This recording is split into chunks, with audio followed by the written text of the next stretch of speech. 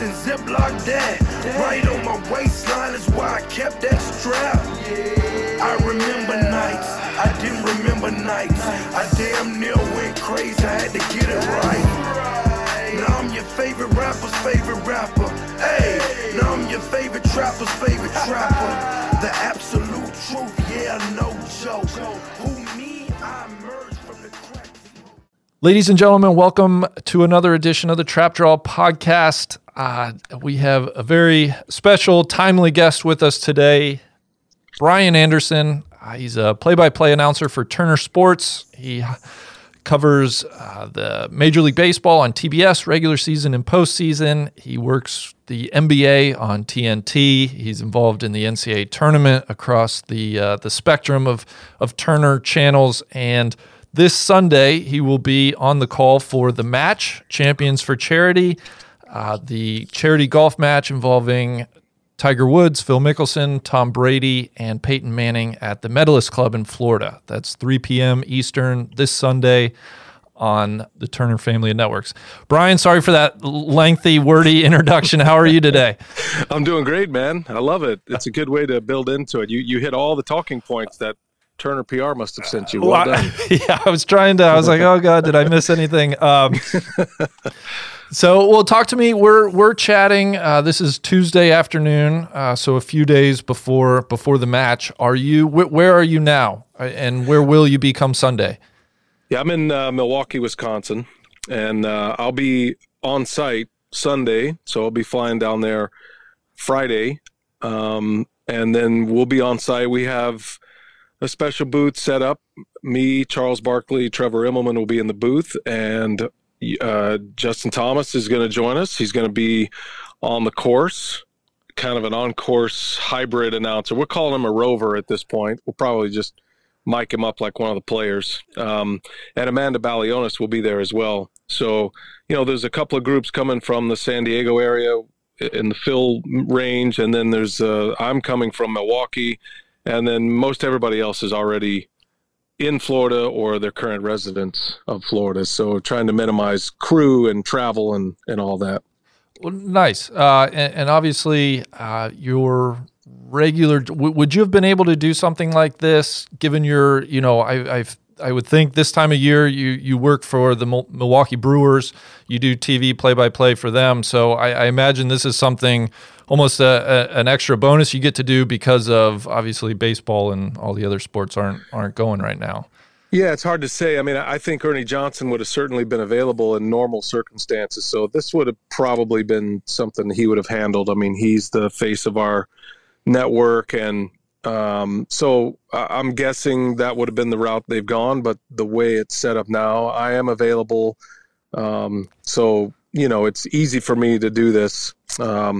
Typically, when I go through my schedule, and I do about 150 events a year, most of those come from the baseball world, from the Brewers in that chunk. But I'm always going to go do the Turner events first, and then I have to build my Brewer schedule around the Turner event. So they're in position A, as we call it, and so whenever they need me somewhere, that's kind of how that works. It really wasn't an issue with this, but my guess is they would have used Ernie Johnson in this scenario, who, for the right reasons is not able to travel, and he's got a son that he needs to take care of, and so I'm happy to step in for him and go call this event. Last major golf event I called, the last high-profile golf event, was the PGA Championship. We immediately lost the rights to that, so I hope I'm not the jinx here. So I hope we have another match at some point. Well, I was going to say, folks might certainly recognize the voice. You called a number of PGA Championships for Turner Sports. And even prior to that, and I was hoping to ask you about this, you worked at the Golf Channel for several years there in the early, mid-2000s. What was that experience like? Oh, man, that was one of my favorite memories of all time, working at Golf Channel. And it was a huge break in my career at that point. Leading up to the 2003 golf schedule, I had been a minor league baseball announcer. I had kind of transferred over the other half of the year to the San Antonio Spurs television network, where I was the sideline reporter. So I was exposed to the NBA, and I was working in the NBA, but that Golf Channel gig really gave me a chance to travel, make a good salary. Like, that was the first real legit job I had that wasn't a piecemeal. You know, I had a multi-year contract.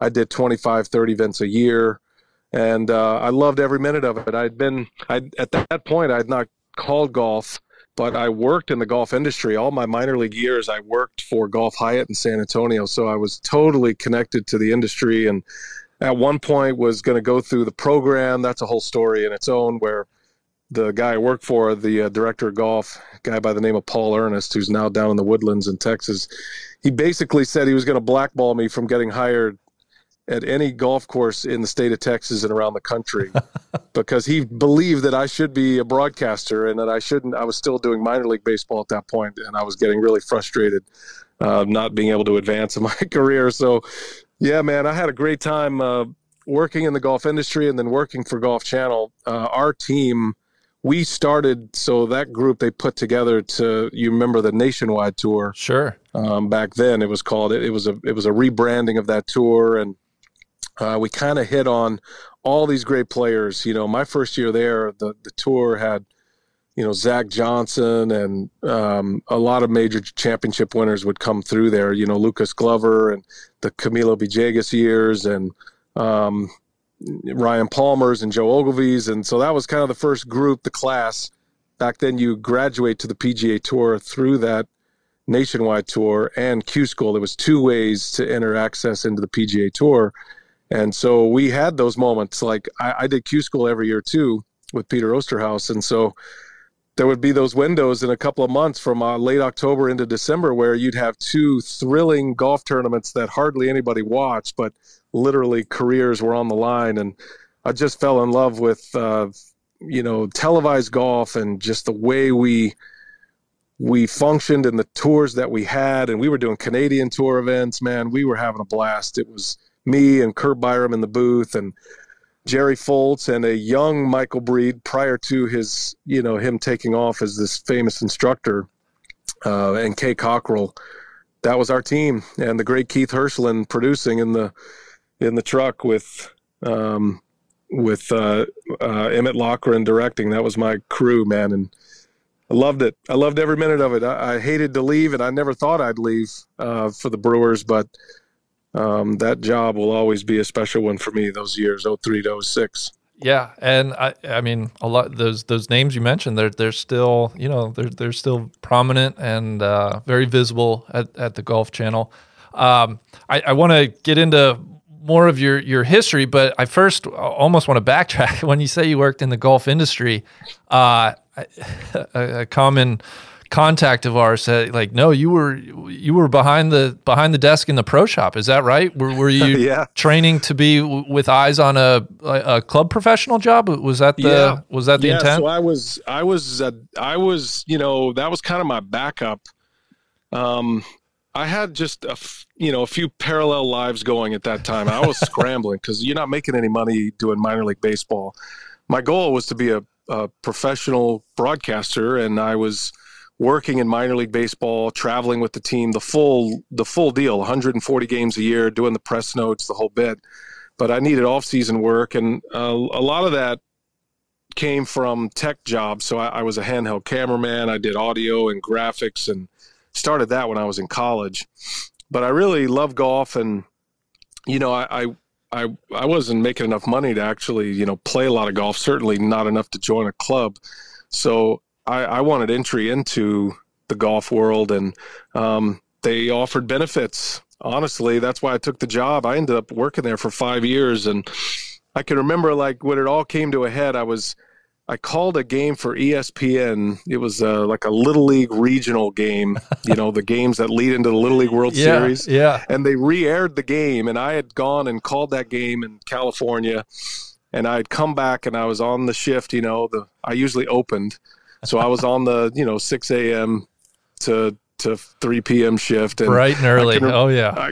I can remember watching the replay of that game on the monitor behind me while I'm literally folding shirts with a clipboard and making tea times and like, what in the world am I doing with my life? But yeah, man, we had a great crew there. Matter of fact, the people I worked with at the Hyatt Hill Country Resort, which was a great Arthur Hills design, they're all, and I mean all of them, some of my best friends to this day.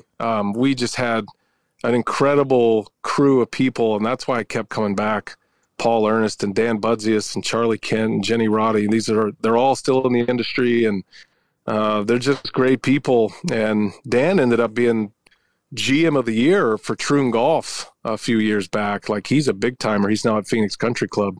Same with Paul and Charlie. So yeah, I had a great time working in the industry, and I ran corporate tournaments. They always wanted me to do the announcements. Yeah. We were running like 40,000 rounds a year through that club. Wow. It was a public resort course, man. We were balls to the walls like every day, especially in the fall and in the springtime. It was no joke, man. It was every day. We're every 8 minutes we're rolling them out there. So yeah, that was a lot of fun. Yeah, kind of one of the factories. You keep pushing them through.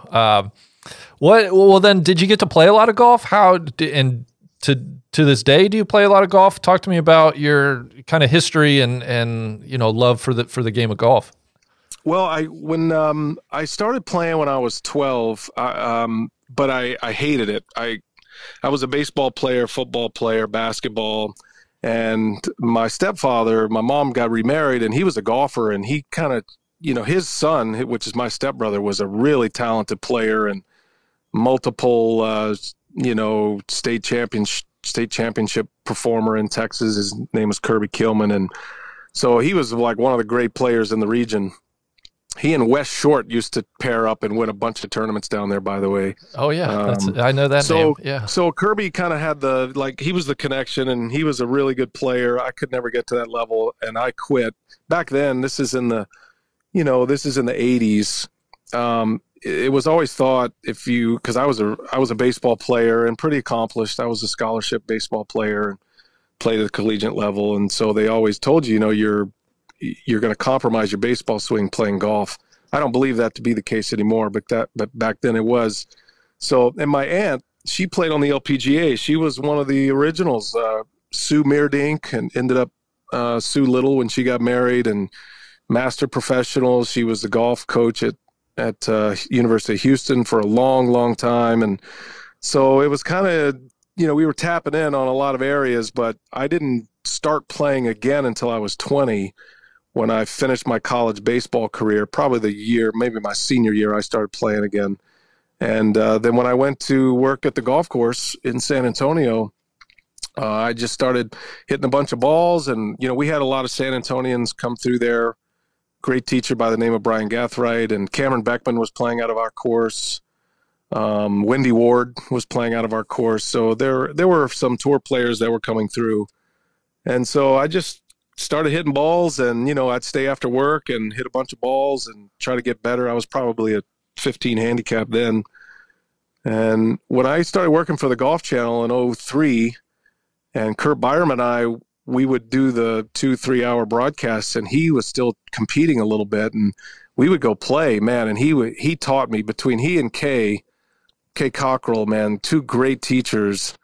I went from a 15 to a 3 handicap in a year. Wow. And I got pretty good. Like I got to a level I never imagined, just being around the game at that level. So yeah, the golf's it's a really important sport in my family. All my whole family plays golf. Everybody loves it. My dad, he didn't play till he was in his late 40s, and he's in his mid 70s now, and he loves the game. He plays every day. So it's just been a great connection for me and my family to spend a lot of time together and on the golf course. And yeah, I live on a golf course here in Wisconsin. So yeah, a huge part of my life.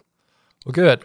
When you mentioned you played baseball in college, when did you think you wanted to be a broadcaster? Well, it was about that time. I always would call different plays and just just call things while I was either in the dugout or even when I was playing. So I played high school football in Texas as well. And I can just remember, like, I played defense. I was a free safety. And when our team was on offense, I would kind of sit there even in my helmet, and just like, there's a sweep. And I would say, and it's a 3-yard gain. That'll be 2nd and 7. And so I started doing that. And then my teammates started to really like it. They wanted me to do more of it. So when I would be in the dugout for baseball games or even into college, I would do that. And even my head coach would sit next to me. I was a catcher, so we always played double headers, and I never caught the second game of the double header. And he would sit next to me, and I would call different plays, and he's like, "Man, BA, you should do this for a living," which didn't say much about my playing career. But we shared the field in college with the minor league baseball team that I ended up working for 9 years. So there was a really close connection there with the San Antonio Missions, the AA team in the Texas League. They're AAA now, but back then AA. So, we would help them. We would pull tarp for them. We would, help on the grounds crew. And so we were pretty closely connected to the minor league franchise there, which at that time was the Dodgers franchise. And they had some great players coming through, like Eric Karros and Mike Piazza. I mean, it was like the golden era of Dodger prospects, Todd Hollandsworth, all those guys that all became rookies of the year. I was going to say, I remember they had a string of like 3 or 4 straight rookie of the years. They did. Yeah, they did. And that was in that run. So we were, hanging out with those guys, and I got to know the broadcaster, who was an older guy, ended up being my mentor. And when I was in college, I started, in the summers, I would stay down there and work these tech jobs. And I would call games. Like, I literally would get a Radio Shack tape recorder, and I would call games. And so that was kind of the time when I realized I wasn't good enough to play pro ball. My brother was a professional player, and he had made it to the major leagues and had a brief window in the major leagues. Mike Anderson is his name. And he, that was all during my college years as he was coming up through the Red system.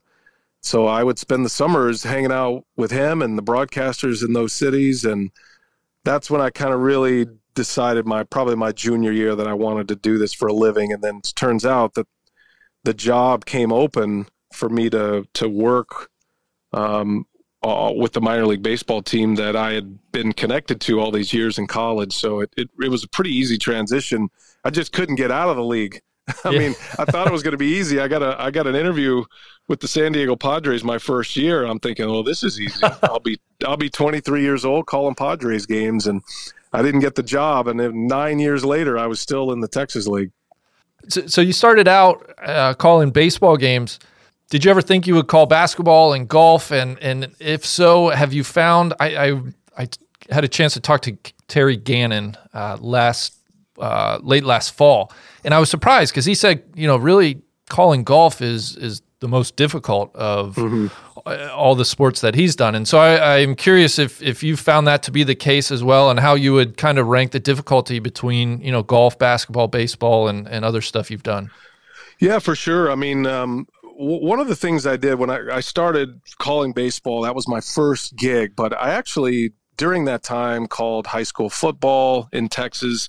Believe it or not, all the high school football games are on the radio, and that was one of my first jobs. So I played all the sports too, so I was really eager to do everything. And I was working for the Spurs and, doing different shows for them on air and behind the scenes. So I was dabbling in a lot of different sports, and, it's really the vernacular is the most important thing. And, as I say, you got to get your golf words on and get your baseball words. And so that was really the transition. But it was funny because when I was working as a minor league broadcaster, working in the pro shop to make ends meet, there was this group that came through, and it ended up helping me get the Golf Channel job. But they would set up a little trailer, and you would call golf shots on a par 3 for these corporate events. And you would literally, there was 2 cameras. They would shoot it at the tee, all the players. They would receive the ball from the green. You'd stop down the tape. You'd pick it back up when they're on the green, and you would call them finishing these putts out. And you'd have a list with the names. And I was kind of positioned in this little trailer right by the whatever tee it was. And I did this probably 4 or 5 times. And imagine like, you know, a full day, literally 8 hours sitting out there calling one par 3, calling shots of this corporate outing. And then as they would leave, this would be a parting gift for them. They would get a DVD and they would have their group with somebody calling their golf shots. And that really helped me. I mean, I really like dialed into the yardage, and each week I would try different things and get better. And so, yes, golf is definitely a challenge. I would say baseball is the most difficult sport to call just because of the moving pieces, the pacing of it. But golf, you know, I liken golf to the duck on the water. You know, above the water, which would be the audience perspective, it's a smooth, casual sail on the water. Below the water, the feet are going 100 miles an hour trying to keep this duck, you know, afloat. And that's what a golf broadcast is like, because inside the wheel or under the water, there's chaos going on. I mean, you're trying to keep connected to all these different shots, all these balls in play from all over the golf course. Who's making a run? It's a really tough sport. It's a producer sport is what it is. And then from a broadcaster perspective, you've got to remain calm. And as you set up one shot, you have to go be prepared mentally to go to the next. That may mean, you know, you're popping up your scorecard, you're doing a little bio work, all your prep, you know, because you have an idea where you're going next, but it doesn't always work that way. So it's like that assembly line, you know.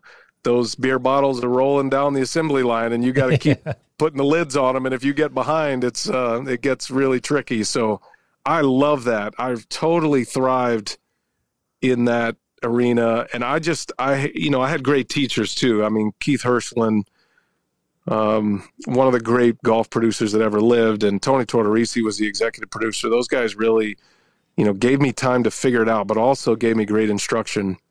And then working with Kurt all those years too, you know, Kurt's such a talented broadcaster, and, you know, from a player's perspective, he was able to tell me what he needed and where I needed to stay away from, how to quarterback the whole thing, make sure you mix in the on-course reporters. And so I thrived on it, man. I feel like, you know, I could keep a lot of plates spinning as it was, and, you know, I got a touch of OCD as it gets. So it actually fit me perfectly, and I just really enjoyed it, man. Just coming off the air was like, wow, that was awesome. I want to do that again. And we were doing 4 days a week for 25, 30 weeks a year. You know, we were there every day. And I got a lot better. I got a chance to be on the air a lot and be a better broadcaster, be a better golf announcer, be a better teammate, serve the others on the air, you know. And it was just a totally unique experience to call golf compared to the other sports. Do you think with the match specifically in mind, and just being one group and the action, you know, contained more or less to, you know, where you're not bouncing all over the course, do you think that will make your job a little easier? And then also, you know, you're going to be there with Charles Barkley, who a personality like that, I imagine, you know, you just kind of try to tee him up as best you can, and then get out of the way and let him do what he does. Yeah, I mean, it's a different dynamic for sure. And, you know, luckily all those years at Golf Channel, we did a ton of made-for-TV events. And, you know, that was just part of our regular routine. We probably did 4 or 5 a year. We always did that one in Boise, which was awesome. That was such a great made-for-TV event, usually on the Tuesday before the Boise Open. Back then it was Albertsons. But, you know, I think that job, the play-by-play job is, especially for an event like this, is really more about censoring and, you know, when to be quiet and when to step in. Now, there's a lot of business. So there's a lot of commercials. There's a lot of sponsors, and there's a lot of reads, and there's a lot of people that want in on the broadcast, and, you know, because they've put up the money to do that. And so I think, you know, there's that opportunity for fans to feel somewhat frustrated about that. But at the same time, we are all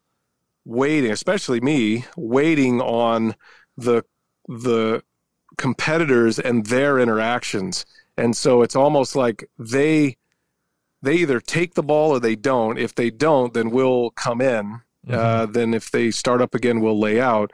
The difference with this one and one of the reasons why I'm eager to do this, they're all going to have IFBs, and what IFBs is the earpiece that they can hear.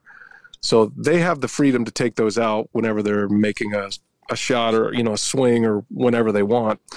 But there will be interaction, and we're going to have some call-ins too that are going to be fun. I don't want to divulge now, but they're going to be good. They'll be fun.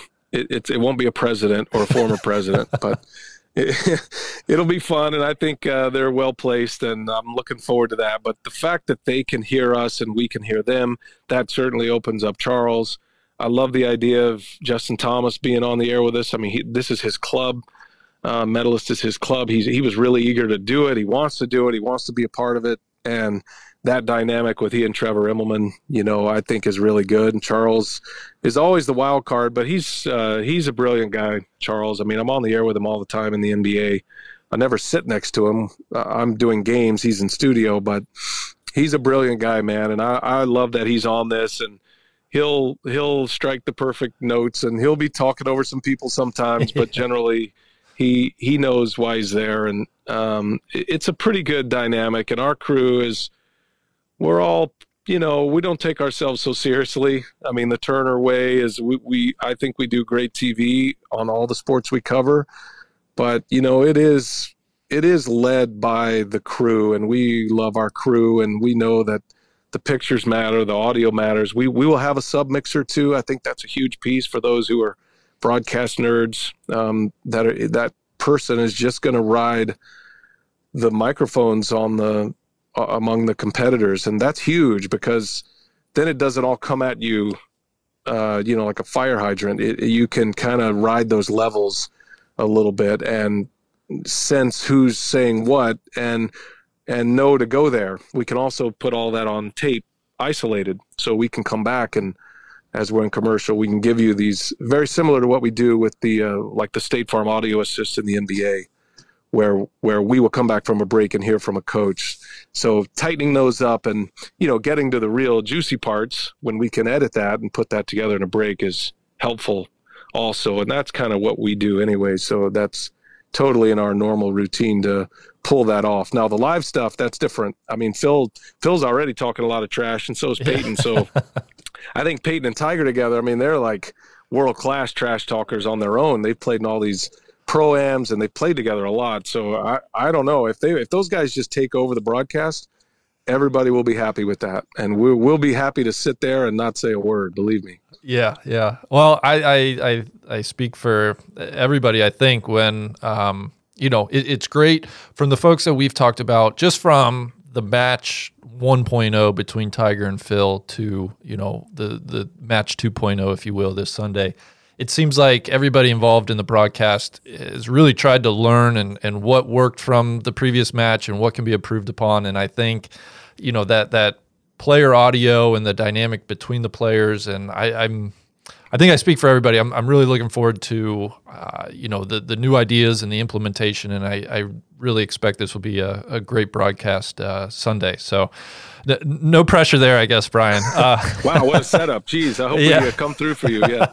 I mean, we're all conscious of it. Everybody, those who've done golf, we've had these conversations going back forever.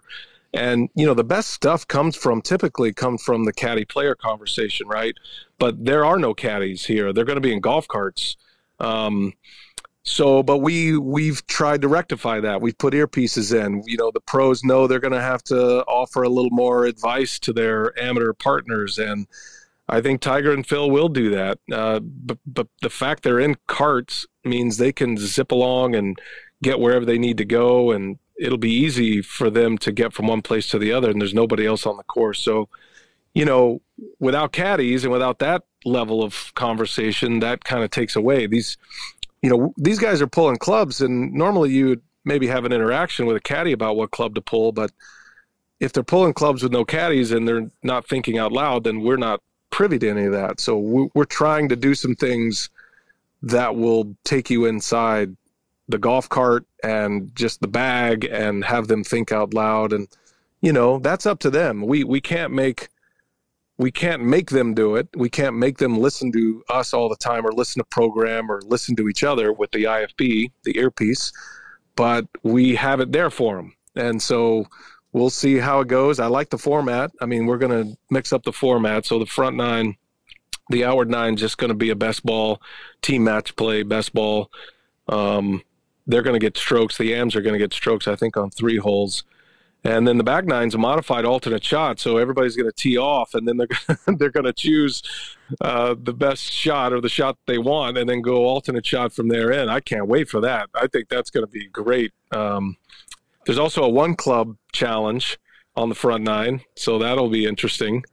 They're going to pick a club, and remember, it's match play, best ball. So, yeah. I mean, we've all played 1 club at our place. We've all had those competitions, right? So that'll be interesting too.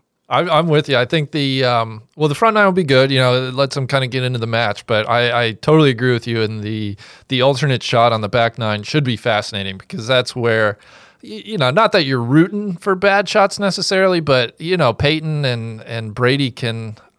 They might put their partners in a bit of a tough spot, and so that's when it becomes fun. Not only in the reaction, but watching 2 of the best golfers ever kind of see what they can do from maybe some squirrely positions. Yeah, exactly.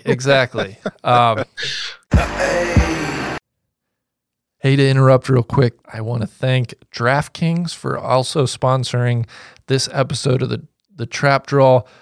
Brian, of course, has been talking about the match. I think I'm excited. I hope you'll watch the match this weekend. And if you're looking to do a little bit more than just watch, there's a couple different ways you can get involved.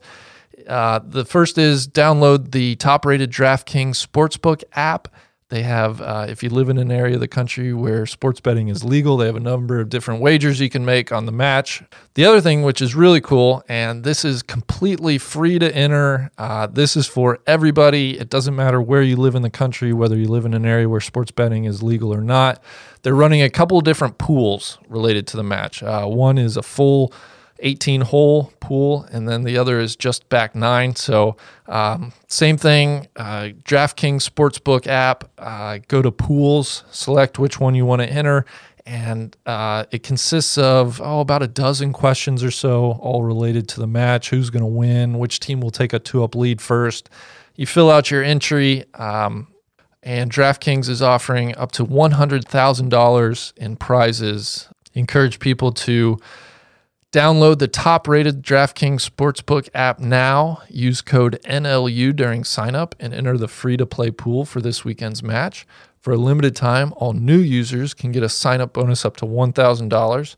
That's right, DraftKings has a sign-up bonus up to $1,000. Don't forget, enter code NLU and get your sign-up bonus up to $1,000. Only at DraftKings Sportsbook. Must be 21 or older, New Jersey, Indiana, or Pennsylvania only. Bonus comprised of a first deposit bonus and a first bet match, each up to $500. Deposit bonus requires 25 times playthrough. Restrictions apply. See DraftKings.com/sportsbook for details. If you have a gambling problem, call 1-800-GAMBLER or in Indiana, 1-800-9-WITH-IT.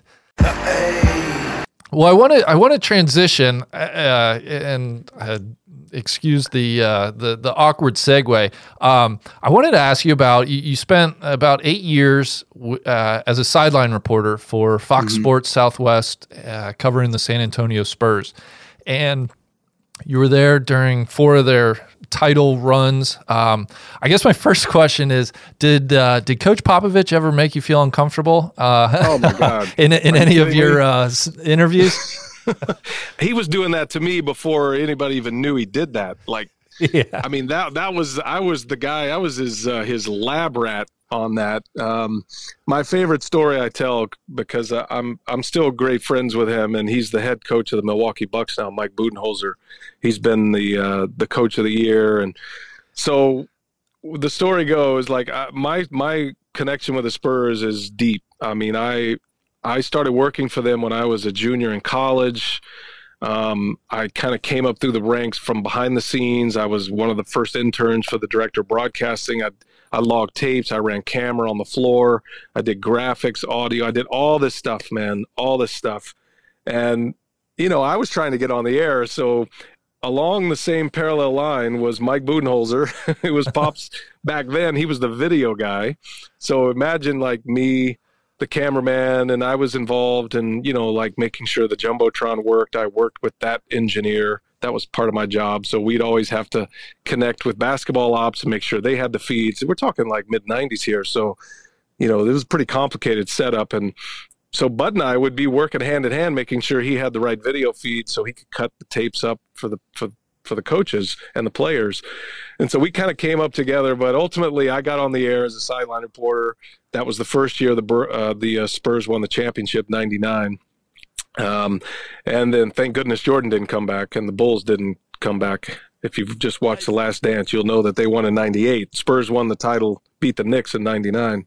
But Bud got on the bench as a coach and I ended up being the sideline reporter. So we would do this dance, and for a couple of years, Pop just hated doing those interviews at halftime and hated it. And he was great to me. Every other second of every day, traveling with the Spurs and the whole bit. He was awesome, and I love the guy. But that moment on camera, he killed me all the time. And so finally, we were walking out halftime, and I'm waiting for him in the tunnel, and we start walking together like we've always done. And he blows me up. He is like, do we have to do this? Why do we have to do this? And I was like, well, I think it's a TV contract. I'm sitting here like 25, 27 years old going, geez, man, he's killing me right now. And he goes, you know what? Just talk to Bud. Now, Bud's like a first or second year assistant coach at this point. He is as green as it gets. And he comes out of the locker room all disheveled. He's got papers and stats. And he's like, I go, Bud, Pop says I'm supposed to talk to you. And everything you say, I can just quote him on. And he goes, really? I said, yeah. And he goes, I'm not doing that. I'm not doing that until I find out. So everybody was scared of Pop. We ended up doing it that way for a little while, but he was great, man, but he was tough. I mean, he made me so much better. You had to come with authentic questions that mattered. And, I got a lot of respect for him, and there was no bull. You could not show up half-assed. I mean, if you didn't know what you were talking about, I remember I asked him one time after a tough playoff loss, they were preparing for the next game. And I said, how's morale with the team? Man, he just scorched the earth in front of 30 people with me. Like, this is professional basketball. I'm shocked you asked that question. You should be ashamed of yourself, and just like killing me. And then, after when all the media's gone, and he used to let me hang out and practice. I was the only media guy that he'd let stay and watch practice. So I was very honored to do that. And he put his arm around me. He's like, hey, I had to blow you up for a reason there. You got to come with better questions than that. So no, man, I have great stories about Pop. I love him to death. And I love covering the Spurs even to this day and going into San Antonio. And I had no idea he liked me until I left. When I left the Spurs for the Brewers, and he summons me to his office, and I thought he was going to wear me out just for not being loyal to the Spurs. But he said some things that day that just like made me cry. It was like he always knew the right thing to say, man, and he's a great leader. I love him. You referenced The Last Dance. Watching Phil Jackson deal with the personalities on some of those late 90s Bulls teams, you get a sense for, I'm not, the Spurs maybe didn't have that big of personalities, but I imagine it was really fascinating just to watch. From an outsider's perspective, everything you hear about Coach Popovich is, of course, he's a great X and O guy and, basketball strategy and whatnot. But it seems like where he really excels is building those human relationships with his players and being able to talk and speak about life that goes so far beyond the game of basketball. That's my impression. I feel like that was somewhat similar to Phil Jackson, where it seemed like certainly there were on-court things that made him a great coach, but what really maybe separated and made him great was, this ability to make the game and the process, to give it a bigger meaning and to really inspire that way too. I didn't know if you had a sense just comparing those guys and if that rings true. Yeah, I mean, I've been around Phil a lot too, and totally different personalities. Phil's got the Zen quality. You know, he's very calm. He's pretty laid back, but it's the same principle. You know, Pop can explode. I mean, he's got like this incredible temper, and it's a little scary. But at the same time, both of those guys, they had a knack to get to the star. And you know, in Phil's case with Michael, I mean, obviously that was, you can't function without having a relationship with Michael. Michael ran the team, and Phil knew that, and he didn't try to take control of the team.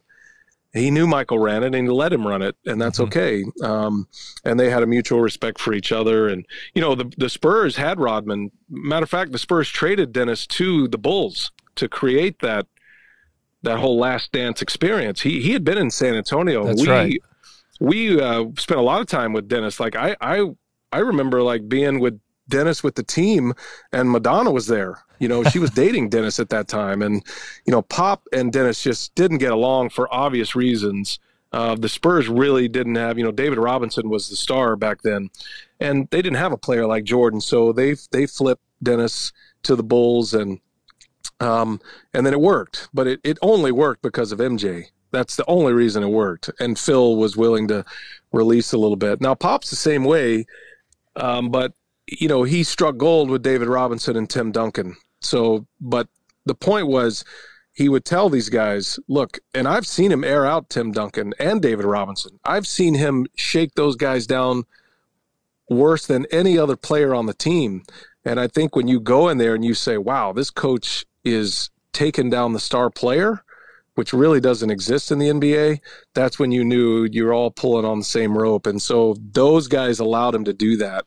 I mean, it wasn't really until the Kawhi Leonard situation that anybody ever rocked the boat in San Antonio. They just, you know, they knew what Pop was and what he could bring, and because he's a mastermind. He's a basketball genius. And they knew that, and he would put you in the right positions, and the personnel would be perfect. So players knew that. And to build what they built in San Antonio is a phenomenal success story. I mean, to win 5 NBA titles, I mean, the San Antonio was just an expansion team. I remember when they won in 99, it was Phil Jackson who declared that championship didn't count because it was an asterisk season. That was a lockout season. It was shortened. Yeah. Yeah. So, you know, Phil and Pop, they had like this really odd relationship, obviously, and a lot of showdowns with each other and totally different personalities. But yeah, man, I remember the days when it was, you know, it taught me a great lesson, even in my career. Just, you got to stay with it. They were trying to fire Pop. They couldn't wait to get rid of him in San Antonio in those first few years. You know, he fired Bob Hill. He took over a team the day David Robinson came back from an injury. And then he got the greatest draft pick, you know, in Spurs history in Tim Duncan. And he built it, and he'll tell you, like, that was a huge stroke of luck, but the Spurs had no business getting that number 1 pick in that lottery that year, but they did. Yeah. And he turned it into a dynasty, and and he's still there. It's amazing. Like, he's a Hall of Fame coach. He's one of the greatest to ever do it. Yeah, that's been and I actually think, you know, had that Bulls team come back and given it one more go in '99, that would have been a really good series with the Spurs, because obviously that Spurs team was on the come up, and with Robinson and Duncan, that may have been, you know, one of the great finals. No doubt, and a great point guard too. A lot of people leave Avery Johnson out of that. That's right. Yeah, that's right. The little general, man. I mean, he was not you know, a superstar player by any stretch, but you talk about like the perfect point guard for that offense with those two players. He was perfect, and he hit a huge shot to win the NBA Finals at Madison Square Garden. So, like, his spot in Spurs lore is definitely earned, and he was the perfect guy in that sequence. And he's the perfect guy for Pop too. You know, he was great. And then they moved on. Obviously, the transition into the Tony, Manu, Tim era, which was a whole different thing, and the way they played. Pop totally changed the way they played, the way it all ran through Tim, but, you know, total freelance Manu as the 6th man. It was awesome to be there for all of that. and you're seeing some excellent basketball up there now in Milwaukee. Talk to me about, you took the Brewers job in, I believe, 2007, sometime in 2007. Yeah, that's right. 07. I think that my natural first question. So I want to ask you about a few baseball announcers if you'll allow me. But the first thing that comes to mind is Bob Uecker, and just, he's obviously such a presence around that organization. Talk to me about, I assume you've gotten to know him really well, and what kind of guy he is, on the microphone and as well as off. Well, he's a legend, and he's probably the most famous guy I've ever really known. And we've connected over the years on the golf course. I mean, he loves the game, and he plays the game. He's a really good player, even in his mid-80s now. He's a really good player, super athletic. My first road trip with the Brewers in 07, I had probably had 2 words with Uecker all through spring training and the first series. And I wasn't sure of the dynamic. I had heard he wasn't too keen on the TV guys typically, and so I was keeping my distance. And he came up to me, and remember, I had just come from the Golf Channel, so I was a really good player at that point. Like, I'm like a 2-3 handicap at that point. And he came up to me. We were in Miami, and he said, "Hey, I hear you're a pretty good player, kid." And I go, "Yeah." He goes, "Good. We're going to take on the pro and the club champion at this place I've got set up." And I'm like, okay. So we played 9 holes, just kind of hits and giggles. And he laid out the whole thing. I mean, he laid out how to be with the team, who the important people are in the organization. We didn't really talk broadcasting mechanics. He doesn't really do that. He doesn't really consider himself a broadcaster. I mean, he's in the Hall of Fame for it, but he's a former player that just kind of does it. But the dynamics about a big league team, and when to get lost, when to show up, how to, the certain sponsors, the people that matter. Like, he laid out the whole thing over a 9-hole stretch where we're just playing a little bit and, having fun. And we're playing with these 2 other guys. I wish I could remember the name of the course in Miami, but anyway, we get to the back 9, we get to the 10th tee, and he's like, "All right, partner, let's take these guys on. I think we can beat them. We'll use my drives," because he's up there playing the senior tees. He goes, "We'll use my drives, and we'll take them down." I'm thinking, God, we're playing the director of golf, or the head pro, and the club champion.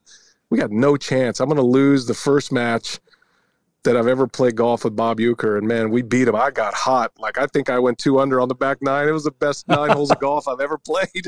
And from then on, man, we've been great friends. So Uecker's a legend. He's as great of a broadcaster as stylistically, his voice quality, mechanically, the way he calls a game is just flawless. Like, his inflections, his stories, Vin Scully's the greatest to ever do it. Bob Uecker is on that second tier with, like the guys like John Miller and Marty Brennaman. And I mean, he's on that tier. And he's a great guy to be around. He's a real deal, man. I love him. He's awesome. And we connected through golf, and that's what I love most about him. Like, we've played hundreds of rounds over the years. Yeah. Well, I grew up in Cincinnati, born and raised, and am a massive Reds fan. So nice. Marty Brennaman, and I actually didn't know your brother. I have to look up. You'll remember my brother easily if I just mention this one game. So you remember when Mark Whitten hit 4 home runs and 12 RBIs against the Reds? Of course. That was my brother's major league debut. He gave up 2 of those home runs. Oh my gosh. I like, that's one of those memories that just vividly stands out to me. Right. Yeah. Well, the backstory of that is my brother signed out of a tryout camp, a Cincinnati Reds tryout camp. Chuck Lamar was the area scout. And for him, he went all through the minor league system and the Reds system. Like, he was teammates with Trevor Hoffman and Dan Wilson and Mo Sanford and Reggie Sanders, that group. And for him to make it to the big leagues is such a success story. And then he was supposed to start. Larry Rothschild was a pitching coach. Davey Johnson was the manager when he got called up. Jim Bowden was the GM. And he was supposed to start a game in Montreal. And then they had this doubleheader. And Davey Johnson's like, I'll put the kid in there. And, both pitchers got knocked out early in that game, both games of the doubleheader. So Mike wasn't even supposed to pitch. and he goes in, he gives up 2 of Witten's home runs, and like that's all he's ever remembered for. But he didn't have much time in the big leagues after that, but he's still in baseball. He's a assistant to the GM on the scouting side with the Texas Rangers, man. He's one of the great baseball scouts in the world. He's phenomenal. Oh, good for him. Yeah, hard hitting Mark Witten. God, That's I remember right. that. He got the Reds. I mean, just so old Riverfront Stadium, the red seats up top. Yeah, that. Well, it was Mike that got me connected to Marty. So remember, I told you when he was in the minor leagues, I would go sit in with the minor league broadcasters, and then when Mike got called up, which would have been July of '93. He never pitched. He sat there for like 10 days and never pitched in a game, but he was up. And so we went to see him to see his debut ultimately, which never happened. But same process for me. I wanted to go get to know the broadcaster. I was still playing, college baseball at the time. So Marty Brennaman and Mike had set it up, and I spent, at that time, Tom was the Cubs broadcaster. So we were at Wrigley, and Tom and Marty were having a beer at the West End, and I just introduced myself as Mike's brother, and those two, man, they pulled up a stool, and I became the third Brennaman at that point. So and I've been really close to him ever since. And Marty, he made a huge impact on my career and is still a mentor to this day. And it all came from that moment in '93 when my brother was in the big leagues. And I mean, such an institution. I'm 36, so I don't know Cincinnati Reds baseball without Marty Brennaman. Right. Obviously, this year would have been he retired at the end of last year. So when they do resume, it's kind of a new era. But yeah, Marty was, I mean, absolutely beloved in Cincinnati. But what do you think? Could his style? You look at the Ukers and Vin Scully obviously is kind of his own style, but Marty has ruffled some feather. He's cantankerous. He likes to say, he calls it like he sees it, and you may like it, you may not. He's never been shy to criticize. I'm wondering if that type of style, guys such as yourself and the next younger wave of announcers, whether you can get away with that these days. Not to the level Marty does. And, Marty takes it personal, and he's been the Reds announcer for a long time. He actually got let go by the Reds, he and Joe Nuxhall at one point, and, the fans demanded they bring him back. So he only got more emboldened at that point. And, he's really tight with the owner. And I think, our owner in Milwaukee, specifically for Brewers games, he's a New York guy, and he likes a fair broadcast. So he's okay with not the homer treatment. Not that we put everything in a Brewers perspective on a Milwaukee broadcast, but it's different than when I was with the Spurs. Now, when I was with the Spurs, the owner there, first Red McCombs and then Peter Holt, they were very clear and adamant that they wanted their broadcasters rooting for the Spurs. I can remember Peter Holt saying, if you got a problem with that, you can go work somewhere else. And so, as a sideline reporter, I didn't have to dive too deep into that, but, everything we did had a Spurs tilt to it. And, Marty would be really upset by certain things, and that would come across, and that was him. And I think people appreciated that and loved that. I think the players despise that. So we can be fair, my generation, you can be fair, and you can, give your opinion. You better have the information to have an opinion, meaning you better go spend some time down there. And Marty always did that. He talked to the players, and so he could have a take, even if they didn't like it. And he was usually spitting the truth. And for all the negative things he may say that would show up in headlines, there were 1,000 positive things he'd say. So it's the players tend to gravitate toward the critique, but really it's all the positive things you'd said leading up to that. And sometimes you're building a story too, like he's done this poorly, which means when he does it well, there's this payoff. And I think Marty, being the great storyteller he is, a lot of those, if you clip them off without context, that's where that would come from. But No doubt, man. He would get the red ass about some things he'd he'd see on the field, and and that would come across. But I don't think I certainly don't do that, and wouldn't be able to do that. And I'm not sure anybody in my generation would be able to survive 5 minutes doing that nowadays. I mean, it can't happen.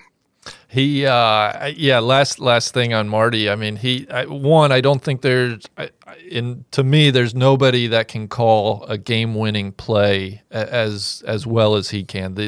Just his voice and the tone and excitement, and listening to him call, whether it's a walk-off hit or whatnot, it's goosebumps. Great broadcast. This one belongs to the Reds. That's exactly right. He should have copyrighted that thing, man. That was his first mistake. He never copyrighted that. He did a lot of basketball too. He did the NCAA tournament, and he loves the game of golf. He plays a lot. We've had a lot of conversations about golf. One of our parting gifts to him, as a matter of fact, when he came to Miller Park for the last time, is we totally dialed him up with a golf bag with his name on it, and like a red and black golf bag, and a lot of golf accessories, and he's got them all in play, man. He's got them all in play right now. So he could have been great at golf too. He's got just he's got the perfect voice. Back then would cut through AM radio, but as you get into more bigger, broad bandwidth, it's got so much resonance to it. And there's no flaws in his game at all. He's a legend for a reason. Do you look forward to certain broadcasting crews coming to Milwaukee, or whether it's you guys going on the road? I imagine you probably take your golf clubs with you. I just know from a Reds perspective, obviously Marty was a very big player, and then Chris Welsh on the TV side is a very good golfer and an avid golfer as well.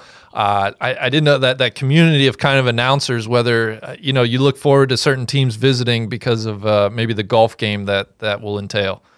Yeah, that's for sure. I mean, and it's more than just getting out and playing golf. Chris is one of my good friends, and he's probably the guy that I've played the most golf with because he loves the sport to the level that I do. And he's a really good player. I mean, his whole bag is basically Steve Flesh hand-me-down. So he's got every piece of equipment. He's got probably 18 clubs in his bag, and they're all straight out of Steve Flesh's garage, and he's always got the best equipment, and he can bomb it. Like, he is such a good player.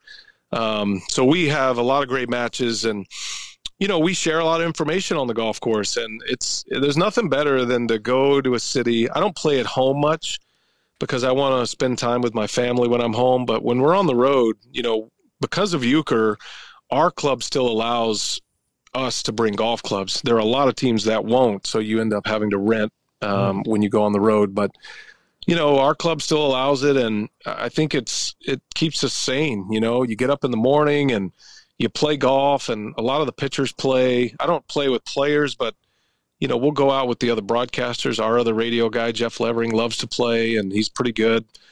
And we'll connect with our brethren, and you can share a lot of information about the teams. I give him information on the Brewers, and Chris will tell me stuff on the Reds. And you show up to a broadcast, you spend 4 hours with a guy, and then you have lunch. I mean, you're pretty well dialed into what the other team's doing, and we know we need that. That kind of justifies spending that much time on a golf course. And we always have games and we do fun stuff, but that's definitely part of our lifestyle, and not just in baseball, but we try to play. Greg Anthony's my partner on the NBA, he and Jim Jackson, and we play a lot of golf. Kevin McHale, I worked with Kevin McHale the last 4 years in the NBA playoffs, and he loves to play.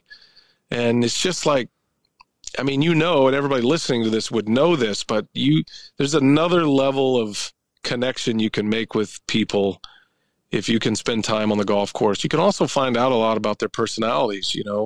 I'm always looking for the guy who doesn't rake the bunker, and then I'm not going to play with him anymore. Yeah. So, those are the kind of guys I'm looking out for. But I keep my group, the people I play with, pretty small. And, we have a lot of guys around the league that we'll play golf with, that we enjoy spending time with each other and, and getting the exercise. We love to walk. So It's good, man. It's a great game that way in all sports. Let me ask you this then. What's your favorite road trip? What's that trip with the Brewers that you circle every year in terms of golf? You know, maybe it's a favorite course. Cincinnati's there because Chris just makes it so easy at Kenwood. Yeah. That place is awesome. I love that golf course so much. And man, the vegetable stew they got going every day is just like killer. I can taste it now, but that's one of them. And they're in our division with the Brewers, so we're there all the time.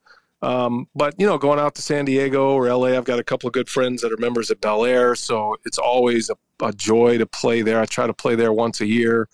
And that place is just, you know, it's like, how can you get much better than Bel Air Country Club? And so those are probably the top two. I don't typically play in Chicago. I'll play in Pittsburgh. Pittsburgh's great. Allegheny Country Club is one of my favorite courses I've ever played. It's an old Donald Ross course that a lot of people don't know about, but kind of in the shadows of some of, you know, the Oakmonts of the world. But yeah, it's a gem. John Hebert's the head pro there, and he's just like, I got to know him when he was a competitor in the Club Pro Championship era of Golf Channel when we were televising those events. Sure. And he was always a really good player. So yeah, those are probably the highlights. You know, I like wherever we can go, we try to play, but you know, when the host makes it easy for you, and I try to do the same for those who come into Milwaukee with a number of courses around here, including my club, which is called the Legend Clubs. Because you know, those guys are just, you know, you're on the road, you're lonely, you're trying to get through the road trip, especially those 3-city road trips where you feel like you're gone for a month. You know, we all look after each other that way. Well, good. Gosh, thank you. I'm trying to think. I feel like we've covered a lot of ground here.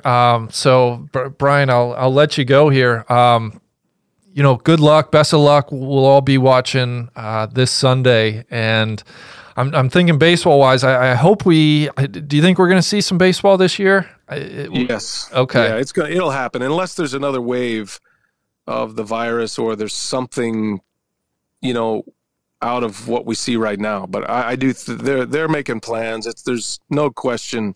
If everything stays the same or continues to improve, I think we're going to have it all. Actually, I think we're going to have baseball. I think basketball is going to find a way back. I don't think we're going to have fans in the stands, but it's going to happen. I mean, we're already taking measures to prepare to broadcast those games. We have to be ready in case they give the green light. But, I see it happening. I think July is probably a good date, barring something new. You know, I'll leave that caveat. If something new comes up, that won't happen. But they'll play into November. I could see like an 80-something game schedule. They'll realign. It's going to be fun, man. The ratings are going to be huge, just like this weekend with the match. People are anxious to see something. We're going to do our best to stay out of the way and, you know, try to entertain and have some fun. And you know, I give those players too a lot of credit. Like they had the money. It was for them, and they all decided that they'd rather turn that over into a charitable event. So kudos to them, man. That's all them. Like all the sponsorship money was in place, and, you know, Warner Media, which operates Turner Sports, they came in and they're going to make significant contributions too. So everybody's on the same page with sports coming back, baseball, football, basketball, and these golf events have been awesome, man. I give those guys at NBC and Golf Channel a lot of credit for what they pulled off last week. And we'll try to take the baton and keep it moving forward. It's a challenge, but it's something that's needed and people want, and even the criticism sounds good. It sounds normal. So fire away. It's okay. We can take it. No. We're excited as well, and I'll just echo everything you say. I hope nothing more than you'll be very busy this summer and fall, broadcasting an assortment of different sports. So yeah, amen, man. Amen. I appreciate that, and great job. I love you guys, man. You're doing a great job, and you're really, in an authentic way, reaching a different kind of golf fan and helping grow the game. And that matters to me. And I really appreciate you guys, what you're doing here on this podcast and No Laying Up. It's really good, man. I'm always welcome to always willing to come on with you anytime. Well, thank you. That means the world to me, and I will pass that sentiment along. So thank you, and I'm sure we'll cross paths with our travels, and we'll have to get a game or at least a beer sometime. Yes, sir. Looking forward to it. Nice is the spot for that track draw.